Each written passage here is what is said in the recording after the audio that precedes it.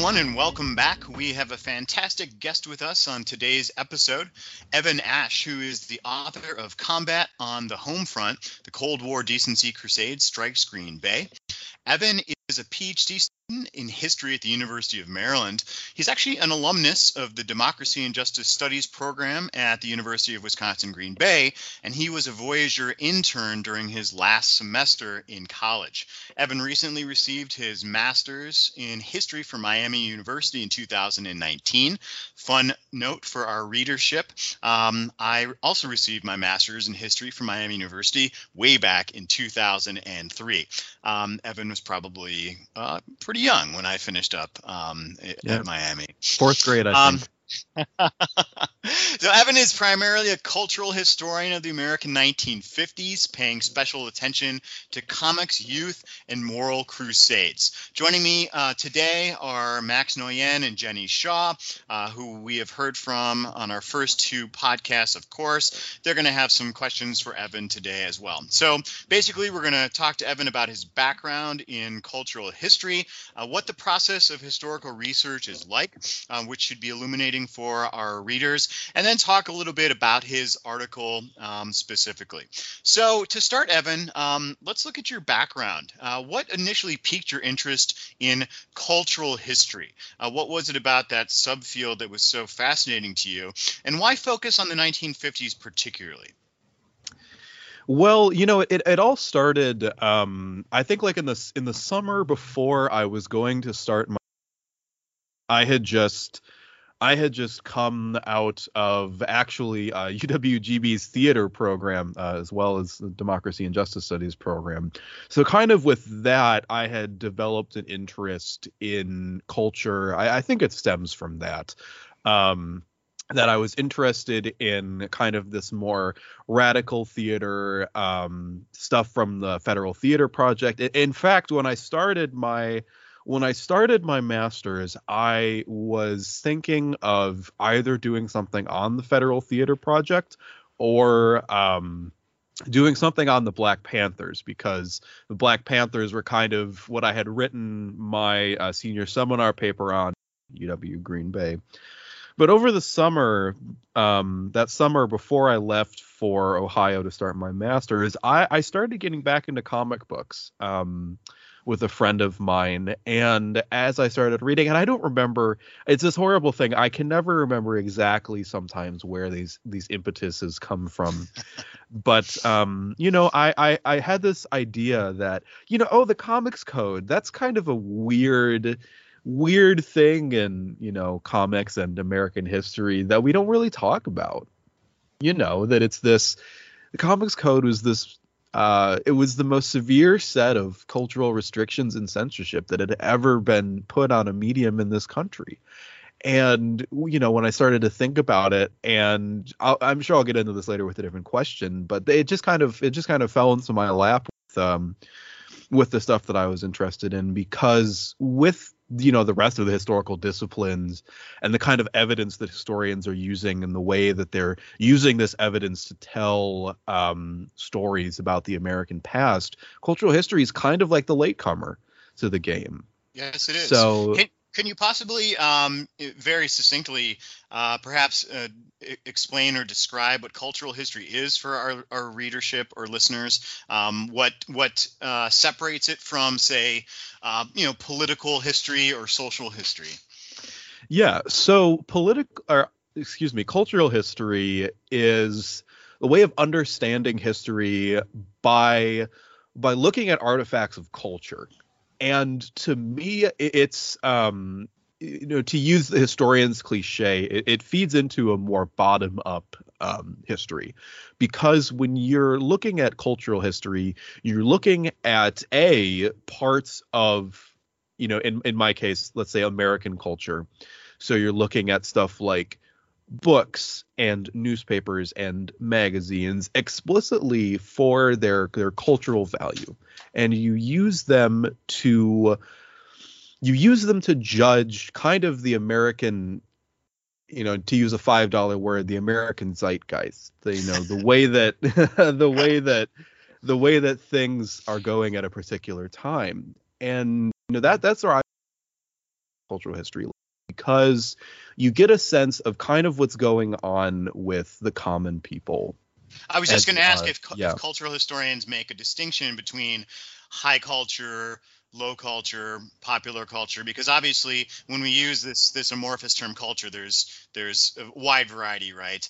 There's a difference between opera and pop music. There's a difference between comic books and Nobel Prize winning literature, right? So yeah, well, that's actually I'm glad you actually mentioned that, because that's actually an integral point in kind of the research that I do, is looking into cultural hierarchy, because the great cultural historian Lawrence Levine, back in, God, I think it was the 80s, if not earlier, had this great book called Highbrow, Lowbrow: The Origins of Cultural Hierarchy in America. And it's so fascinating, especially, that it ties in so much to my research on comic books, because comic books have always been at the extreme lowest part of cultural hierarchy, and having this cultural hierarchy really sets the tone for not only the way that Americans consume culture, because they're at some point in a Time magazine article or Life, one of those two, I blur them together in my head all the time.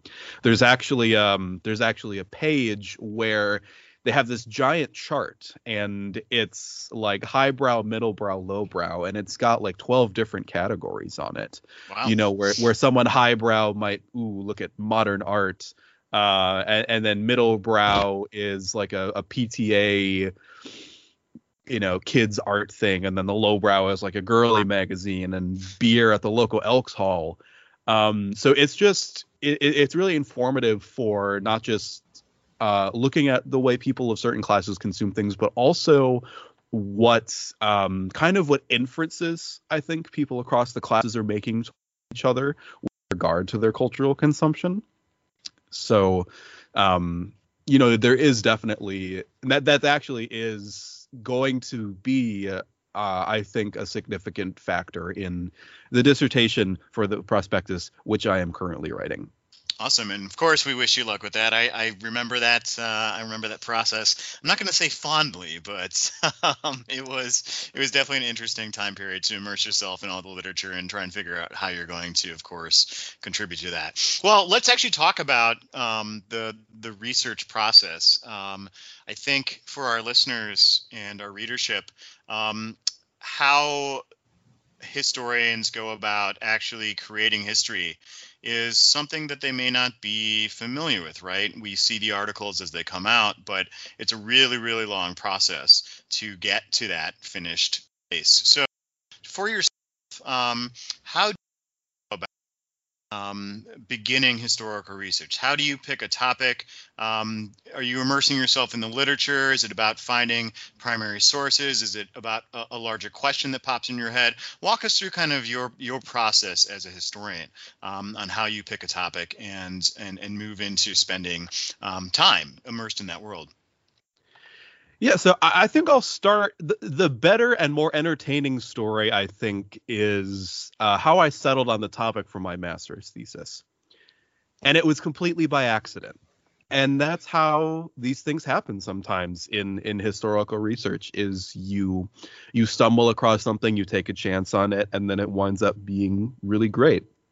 So rewind a bit. I know I had mentioned a little bit earlier that when I was getting back into comics in the summer of 2017, I was thinking about the Comics Code, which for unfamiliar listeners had effectively self-censored comic books from the 1950s, 1954 specifically, until the 70s or 80s, when comics readership started to skew in a more mature direction, and people basically just started ignoring it, even though the code was still technically in place till 2011. But I'll get off my soapbox there and continue with the story. So I got to Miami, and I was looking for this book. It was written in 19 by Amy Nyberg. done her PhD at the University of Wisconsin. And this was kind of the one book that I knew of at the time that specifically addressed the Comics Code. And the horrible thing was our library had lost its copy of it. But thankfully, that's amazing. And I don't think they ever lost a copy of a different book I was looking for. But thankfully, we had access to it through a database from the library, so I was able to read it digitally, which is fine. As you may remember, Eric, my handwriting is not the greatest, so I like meant to be a doctor. Well, I am going to be a doctor, just not of medicine, of philosophy. But so what happened was I read Amy Nyberg's book finally, and it was pretty good. And in her introduction, she mentioned a group called the Cincinnati Committee for the Evaluation of Comics. And for those of you who don't know, Miami University is about an hour north of Cincinnati in Southwest Ohio. So I was like, wow, that's so close to here. And so what I did was I just, I put Cincinnati Committee for the Evaluation of Comics into the old Google. And sure enough, there was a collection of documents from the committee that was held at the Cincinnati Public Library. And that's kind of how that trek got started. I went down there. I went down there in early October, so very early on in the process. And then over kind of that first year, I made several trips down there, worked out of the primary sources, and that's where it all started. Eric talked about what different, there's different approaches to this for historians. And I am of the kind of historian who is what someone might call an archival specialist. My professors have told me that I have like a dog's nose for finding stuff in archives. It's a good skill to have. So that's where a lot of my research comes from, basically finding a reference to something in a book somewhere and being able to find the right archives and then take a dive into those archives.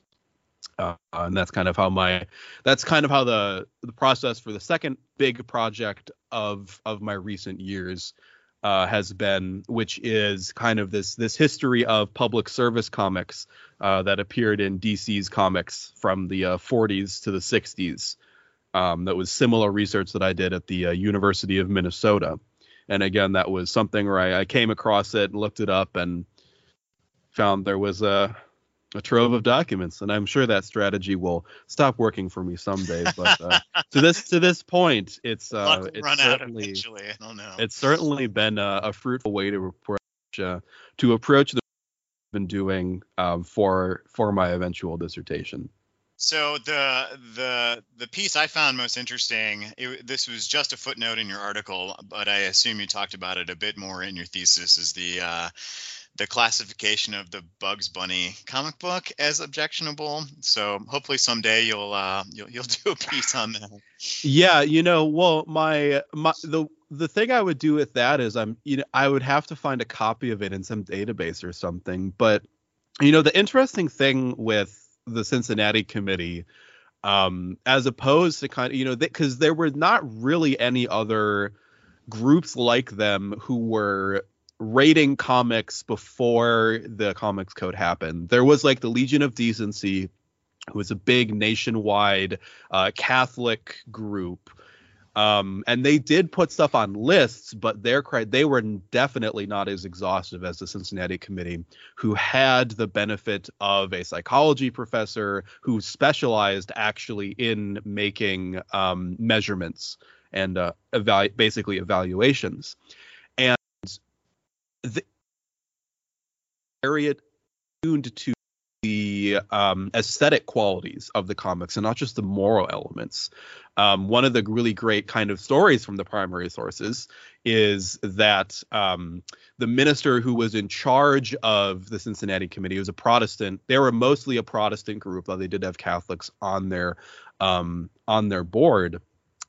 Was that when he went to the Comics Code Authority in the mid 1950s and met actually with the judge who directed it, who was a Catholic, he noted that at the Comics Code, they were much more concerned with the regulation of sexual imagery, while his own committee which had its evaluations reprinted to a national audience, were more concerned with the regulation of violent imagery. So that was an interesting tidbit there. Absolutely. Well, let's get into combat on the home front. Jenny is going to have a question here, but I think before we get to her, can you just give us a brief, capsule summary for those who haven't read the article yet? What was combat and what was its purpose? So combat was what I call in my research a decency group.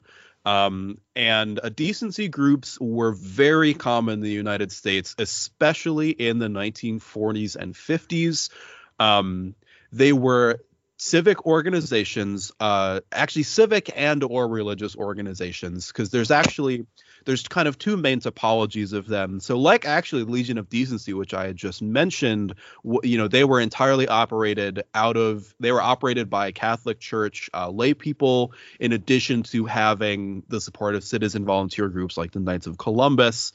And then you had civic groups who were like Combats, which stands for the Committee on Movies, Books, Audio, and Television, which is, just the greatest acronym that they could have thought up. But groups like Combat, groups like Cincinnati Committee, who operated as, kind of catch-alls. You didn't have, now in Combat's case, Combat was very full of Catholic affiliated people from the Green Bay area. But it wasn't necessarily overseen by a religious governing body, which was the difference.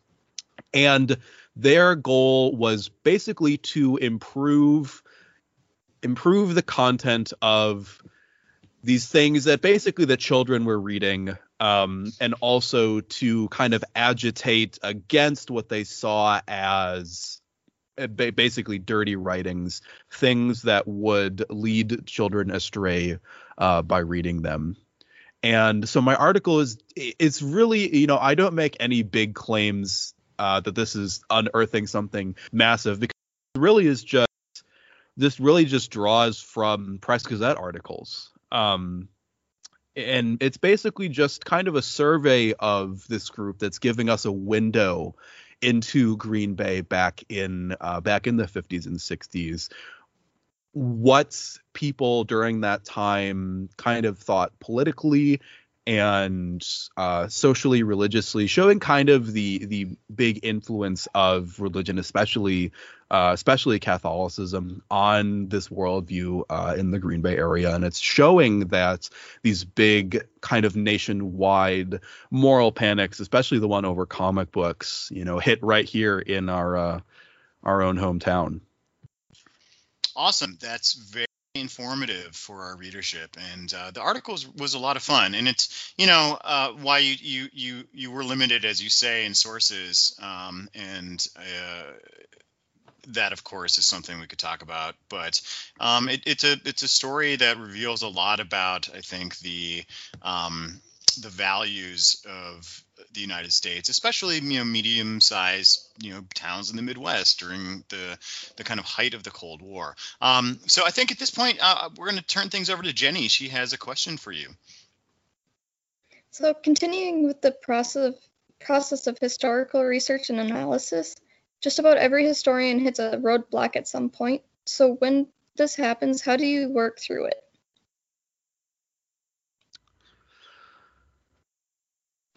Well, Evan, I guess doesn't have roadblocks. Honestly, Eric, I really don't. Now, if there's some way, I'm sure is there maybe like roadblocks with regard to research, roadblocks with regard to writing. Kind of, what do you? Both, maybe. Yeah, Jenny, I think Jenny's asking if it could be anything, right? Is it the writing process? Is it? I mean, when we were looking at your article, one of the reviewers I remember had lamented the fact that some records were no longer in existence. Well, the combat records, right, are nowhere out there, right? Presumably. Presumably. Right. I mean, they might be in somebody's basement somewhere. Maybe. Well, and that's what almost happened with the Cincinnati committee. Not to keep going back to talking about this, but another favorite tidbit of that story is that the records almost went into the garbage because the wife of one of the old professors that was on it had offered them to the library because she was moving into assisted living and couldn't keep the documents. So she said, I'd like to offer these to you. If you don't have space for them, I'm sure there's a wastebasket somewhere around. So, it is possible. And that's how I do end my article, is by saying that, it's possible that these records could be out there. It's certainly my hope. I think here I will attempt to answer the question that has been posed. I am not perfect. I do have roadblocks. I was being a bit glib. But with combat, actually, it is a really good example of a roadblock, because you get to this final press, what I assume is a final Press Gazette article here in 1967 or 1968, something like that, and then they're just gone. And you're combing the Press Gazette for the years after that, can't find anything. With that, this isn't very inspiring, but sometimes you just have to admit defeat and figure out what to do with the stuff you have gathered. And sometimes that is saying we don't know. And because historians aren't, we're never 100% sure of anything, because writing history is an evolving process, and so much of it is going back and correcting holes that have appeared in other scholarship over the years. So it could be that 20 years down the road, I'm sure absolutely nobody will be interested by this, but it is possible that somebody could go diving in the records of the Green Bay Archdiocese, and maybe the meeting minutes or even some letters that had been exchanged between lay people that were involved, say at St. Norbert. So it could have also been stuff at St. Norbert, for example, that has actually been sitting there. So, that another part of it is, thinking that there might always be something out there, but knowing that you've done the best with what you've been able to get. Yeah, I mean, as historians, we have to work with the sources that are available. We can't create them out of thin air, and so there's limitations. And I think you absolutely showed that. And again, we'll stumble upon different sources or new sources, but all we can do is deal with the sources that we have. And that can be frustrating, of course, because I think a lot of us want to find that, quote unquote magic bullet that, shows us the answer to everything, but that's just simply not how it works. And also, we have to at some point say enough research is enough, right? You have to do your best and put your work out there and move on to other projects, right? Like, you could just keep working on the same project the entirety of your career, and that's not necessarily productive either. So what ultimately prompted Combat to focus on young children? And was it to gain the support of the Catholic community in Wisconsin? What was its kind of, I guess, impetus? What was it ultimately trying to do? Well, I think it was trying to make sure that kids have suitable avenues for consumption. I think what's kind of funny is that they really get formed in 1954 when this kind of moral panic over so comic books, they devote their most energy to comic books kind of after all of the moral panic has subsided, because it peaked in April, the summer of 1954, with the Senate hearings on juvenile delinquency in New York. And the Comics Code came after that in September of 1954. And I think they might have been formed in February. So they are coming kind of late to the scene with regard to criticizing comic books, especially. And I don't know if they had to worry about winning the support of Green Bay area Catholics, because from the beginning, there were so many people involved kind of in the creation of it that you saw that it was really like basically a Catholic mission. Right. And this Catholic kind of, I would say, obsession almost with making sure that periodicals and stuff are decent. I mean, this goes back almost to the turn of the century, with like the Legion of Decency, and this also comes out of we're also following the panic over the content of movies in and that was a huge Catholic effort there to clean up what they saw as immoral movies. And actually, there's many fascinating parallels from the Catholic kind of criticism of the film industry in the 1920s to the general, really, criticism of comic books during the mid 50s. But to get back to the question at hand, it didn't really have a very complex special mission. They were just trying to make sure that kids weren't reading stuff that was going to turn them into criminals. Exactly. No, I know you laugh, but that's what they were doing. That was the kind of consensus of this kind of second major freak out over comic books that happens from roughly 1948 to 1954. Because during World War II, you have this really perceived, if not actual, increase in juvenile delinquency. So the fear after the war, and this is not helped by the fact that after the war, comics take a more mature editorial tone, dealing with crime and violence more candidly, and that's the real fear, is that children are going to read these things, and these are going to be, in the words of some famous critics of comics, they're going to become blueprints for delinquency. It's going to teach kids how to do crime, which is going to lead to kids becoming criminals. And that at the core is what they want to protect. But there's also this, you talked about this as part of the Cold War, and that's a really important part of understanding what's at stake here, is that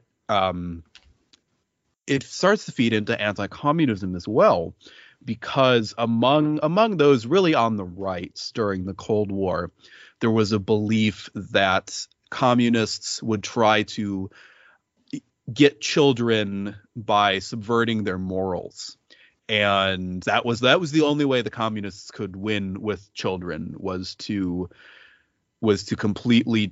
basically turn their morals away from goodness, which would lead them to be susceptible to communism. So that's one of the major kind of fears that drive the formation of decency groups like Combat throughout the 40s and 50s. Right. So, comic books that portray criminals could be seen as subversive, could be seen as, propaganda that the communist ideology could use to turn the minds of American youth, away from the decent moral standards of the United States. Yeah, precisely. And also, aside from the Cold War aspect, we have the mid 1950s are kind of the peak of the liberal consensus. That is for listeners unaware, this basically this gigantic deal, which is a phrase that historians have used to talk about it, where conservatives are going to be maybe okay with expanding the welfare state to people, and liberals are going to be okay with maybe bombing a few communist countries overseas. But basically this idea that, we're all going to agree, we're all going to get along, everything's going to be okay, so much prosperity right now, and that we need to downplay racial strife because we all really just need to get along. And violent comic books, especially the early horror comic books of this time, they kind of punch a hole in that narrative. That they say, well, no, there's prejudice, there's violence. So that's another reason why groups like Combat, kind of a more understated reason I've seen in writings about this, is that these violent comics went against the consensus that people wanted to put forth. Yeah, and I mean, that's a fascinating kind of line of thought to continue. Well, I want to turn things over to Max. He has a question for you. Hello. So the question I have is, were the decency groups of America's, like their rating systems for movies in 1959, in any way a precursor or influential in the standard rating systems that were developed in 1968 with the MPAA, the Motion Picture Association of America? Yeah, so the Legion of Decency actually they rated movies before the MPAA did, and I think in my article where they had long lists of movies, and they had I'm kind of glad the MPAA came along, because the Legion had a very confusing rating system from what I can remember, where it was like A1, A2, A3, O, and something else. But while it was confusing, I mean, the Legion were really important in kind of dictating these things. And while this is much earlier than we're talking about, it's actually key to remember that in many cities, you actually had citywide or statewide film censorship boards that were, very powerful in keeping movies out of certain places. And a key reason for why there was so much discussion around that with films was because of the Supreme Court ruling in Mutual versus the Film Commission of Ohio, or the something film of Ohio, which ruled that the First Amendment did not apply to film. And so that was why you had so much censorship of film really before the Production Code and the Hays Code of the 1940s, and this is a trend that's in film, in comic books, in video games now, actually, is that these the creative bodies of these industries move to self-censor, or I was going to say self-censor themselves, which is repetitive, but the move to self-censor, so that they do not receive kind of either third-party censorship that came in the form of the Hays Code or the Legion of Decency, because in a sense that's what these ratings are, is their censorship, because they're saying that, this movie is condemned, this movie is objectionable, so therefore you should not see it, therefore we're going to agitate to get it removed. And that was actually something that the Catholic groups leaned heavily on with movies and with comics, is that the Legion of Decency had these Catholic support groups like the Knights of Columbus, who were in most communities, and they would actually lean on them to go out and try and, intimidate or coerce are very strong words, but they're not accurate in this sense, is that they would have volunteers go out to newsstands and say, we don't want you to carry these violent, let's just use in our sense, comic books. And, they would promise that if the retailer complied, then they would be positively mentioned in their newsletter, which, would hope would lead to an increase in sales. And actually, to relate this to Combat, there's a very little tidbit that I picked up that Combat actually had little window placards that they would give to newsstands in the Green Bay area that were going to comply with them and not stock any comics that could be seen as objectionable. Excellent. Well, we are nearing the end of our show. I think final question How do we explain the decline of combat, as well as the larger decline of this moral panic over obscenity? Was it a fact of the public losing interest, cultural shifts that were happening, the political landscape? How do you judge or assess the decline of organizations like Combat? Yeah, so that's a really great question, because it is one of the questions that I am still trying to answer. But I do have a hypothesis that I'm working with on it.